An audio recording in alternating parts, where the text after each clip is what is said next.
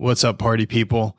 I'm back from a week of traveling in LA and Nashville. I am just about recovered from staying in hotels and being on planes for 7 days and getting ready to jump into my top 3 takeaways from the 2022 Great Legal Marketing Mastermind and Summit.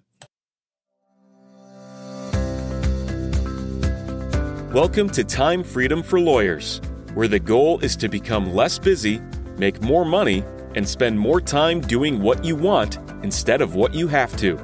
Bringing together guests from all walks of life who are living a life of their own design and sharing actionable tips for how you too can live the life of your dreams.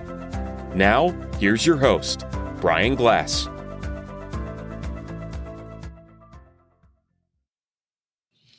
Good Friday morning to you guys. I want to kind of recap the mini-series of 3 episodes that I've done about mastermind meetings now. A couple of weeks ago, I put out an episode about how I prepare for a mastermind meeting, talking about a couple of different styles of groups that I'm in, and then what I hope to get out of these meetings.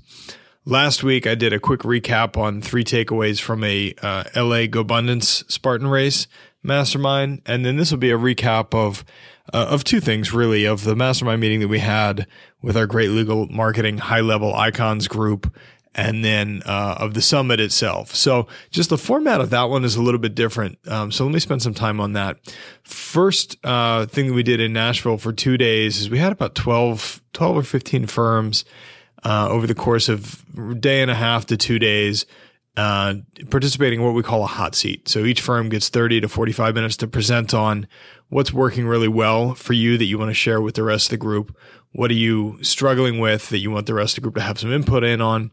And then what kind of ask do you have for the group writ large? So we'll have some cross-pollination of like podcasts that people will be on, guest writing for each other's blogs, and just trying to figure out how we can cross-promote each other across large geographical and across different practice areas.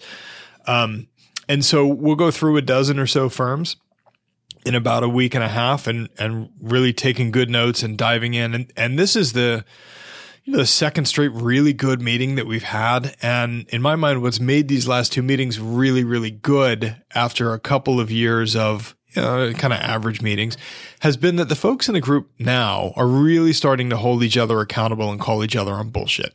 So you can no longer show up and say, I have this hiring problem, and it's the same hiring problem that you've complained about for the last 2 or 3 meetings. People are going to start pointing the finger and saying, hey, dude, like maybe it's you. Maybe you should look in the mirror, look at the kind of people that you're attracting, the kind of ads that you're putting out to attract those people, and then the interview process that you have that's ending you up with these people. Another good example of that will be the guy that shows up every year and is like, hey, this is going to be my year. I'm really fired up.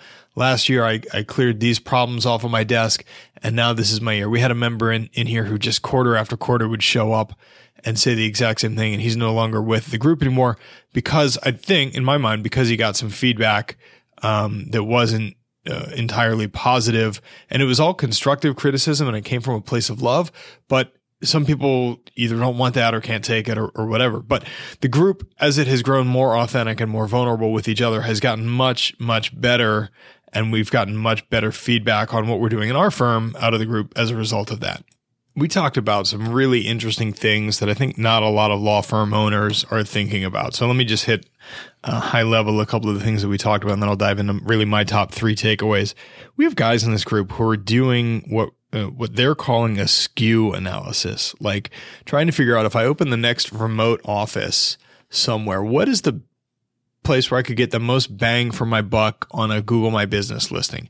Where can I go where the market is undersaturated with lawyers, where people are still either getting into car crashes or still getting arrested for DUIs or whatever your practice area is?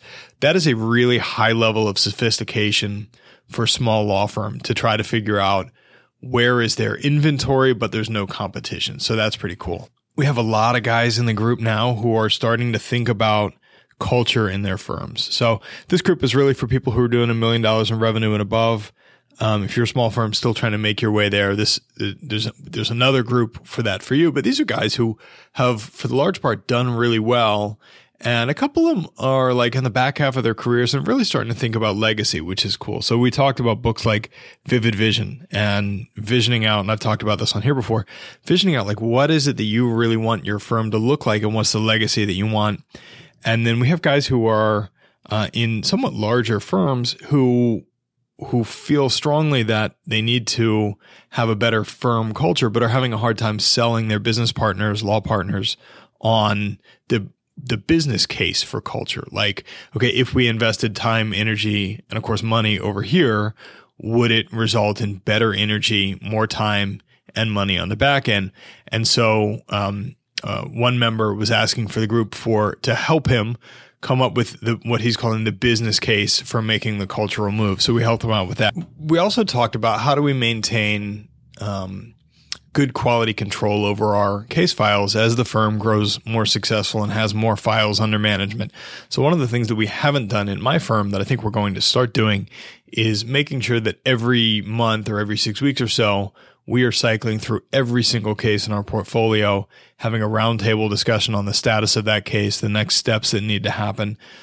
Because a lot of times the lawyers, like when we go in and we look at the files, we know intuitively the next thing, but the staff, and especially our new staff, hasn't had that education.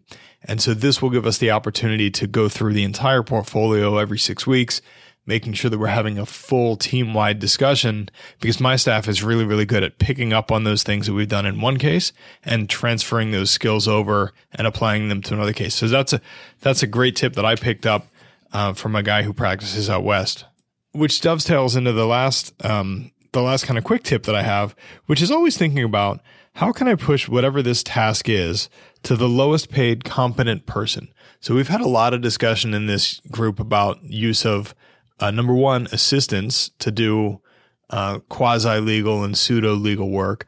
But then number two, offshore virtual assistants to do it. So in my firm, we have an offshore virtual assistant who handles all of our intake, all of our case screening.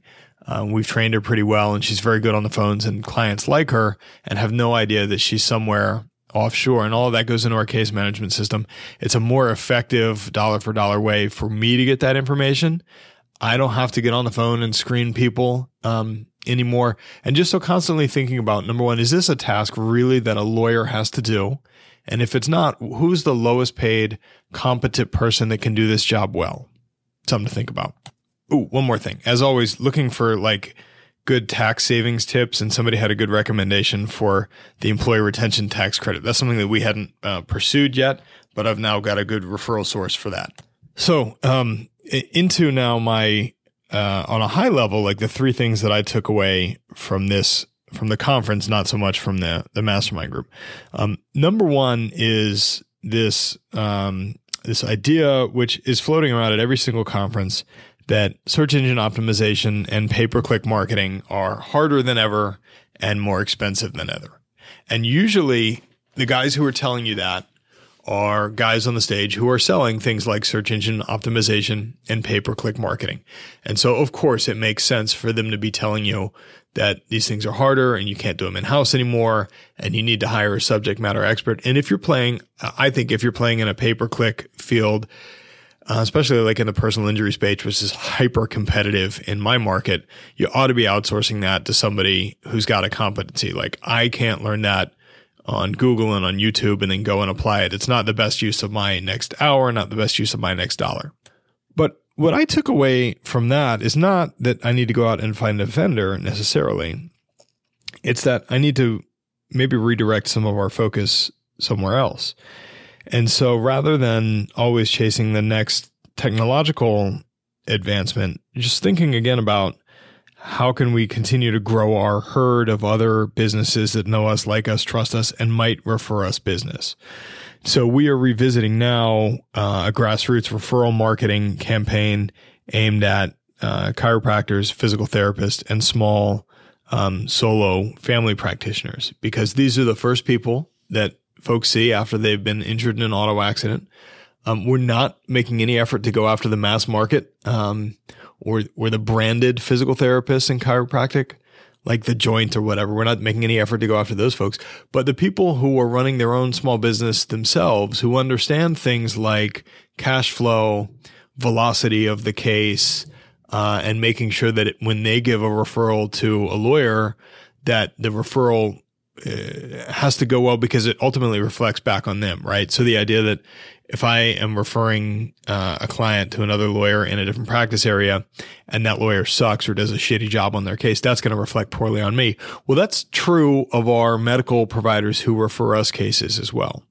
And the tale that I've always kind of chased here is I don't get a lot of leads from folks who haven't seen any doctors yet. And so I'm not really in a space to refer somebody to a chiropractor, nor do I want to play in that space. Like if you're calling me before you're calling a doctor, I'm skeptical of your claim. An insurance company is going to be skeptical of your claim.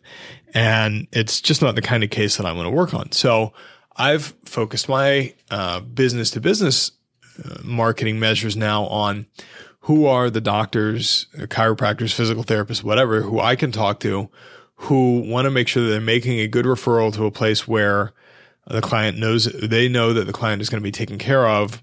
They know that the case is going to work efficiently. And I'm not going to come back and try to screw them on a fee at the end of the case and say, well, the insurance company doesn't want to pay very much, so you've got to cut your bill by a third or half, right? Who are the doctors that are smart enough to understand that relationships matter and that rather than the one-to-one trading of referrals, if they can find a partner that they can trust to finish cases in a quick manner and get money coming back to them that's as close to 100% on the dollar as they can, like that would be a good referral source. So getting away from some of the digital spend and figuring out how to spend money on nurturing those referral sources instead. Takeaway number 2. So my dad and I gave this joint talk on the subject of leadership and on raising great teams. One of the things that we focused very strongly on at our firm is our people and making sure that our people are well taken care of, making sure that our people know that we care about them, and growing a tribe of leaders internal to our firm. So takeaway number 2 is that I think that after the Great Resignation and after maybe the recession that's coming up and after everybody has been working from home, people, I think, are coming around to recognize that the workplace is and should be a source of meaning. And many people are feeling disconnected from being in their house behind a computer screen the whole time. And just the idea that your work should have meaning and you should work with people that you like. So what we are really highly focused on here is making sure that we are hiring people that we like, number one, and that like each other, right? Like if you come to work and you like your coworkers, that's half the battle. If your boss is providing a great work environment for you, it's another piece of the battle. And then all of that trickles down and the clients are really well taken care of, not by the lawyers, but by the staff, because the staff are the ones that they're talking to day in and day out. Probably 95% of the communication that goes on at my firm is client to staff member, not client to me. And my thesis is that if we can provide a better meaning and a better work environment, then we can acquire better talent at a cheaper rate than anybody else. And we're doing very well with that. Number 3, and the last thing that I'll say the last thing, but maybe the last thing that I'll get into is that, the people who are at the top of their game really have no problem sharing all of the quote secrets with everybody else. Why is that? Because there are no secrets. The secret is in doing the work. The secret is in drafting the great piece of copy and actually sending it. The secret is in making sure that the person who contacts you as a potential client gets followed up with quickly, right? None of that stuff is revolutionary. Speed is important. Great copy is important. Delivering value is important. But the concept of actually executing on it is what's important. Executing on it, having metrics that allow your team to track the execution, like those are the hard things. And it's not that there are any real business secrets. And the smartest guys on the stage are the smartest guys that get onto the stage will tell you everything because they know that they're going to execute on it better than any of their competition. And they know that the vast majority of the world and even the business world is lazy and will only do, a third of the things that they come back with after the meeting. So here's our business plan that we came back from that meeting with. My marketing director, Lauren, and I sat down yesterday for about an hour, and we went through 4 pages of notes, and we narrowed it down to here's a page of stuff that we're going to do, and we're going to do it in the next quarter. And the next 3 pages of stuff is maybe a little bit lower value or a little bit lower priority. So if we finish the first page, then we'll get on to the next 3. And the group that I have in my office is going to hold ourselves accountable to making sure that we execute on those things. If you don't have a great group in your office, it's hard to do. If you're solo and you're very small, my recommendation to you is that you find a tribe or find 2, 3, 4 other people who are in your similar position and have a mini mastermind with them. Have those discussions so that you can get some solutions to your business. Yes. But then share your goals, share your vision with them and ask them to hold you accountable for it, because the secret really is in the doing. It's not in any of the knowledge. So those are my 3 takeaways from a great weekend down in Nashville. I'm tired. I'm still catching up. I got a couple great episodes for you guys coming up. If you've liked what you've heard, drop me a line, give me a rating, Apple Podcasts, Spotify, like wherever you listen to wherever you listen to podcasts. Leave me a review and tell a friend. Thanks, guys. I appreciate it. Catch you next time. Hey, guys, if this kind of stuff resonates with you and you want to hear more from me and my friends, please subscribe. It would be also really helpful if you would leave us a rating and a review wherever you're listening to podcasts. Thanks a lot, and I'll see you next time.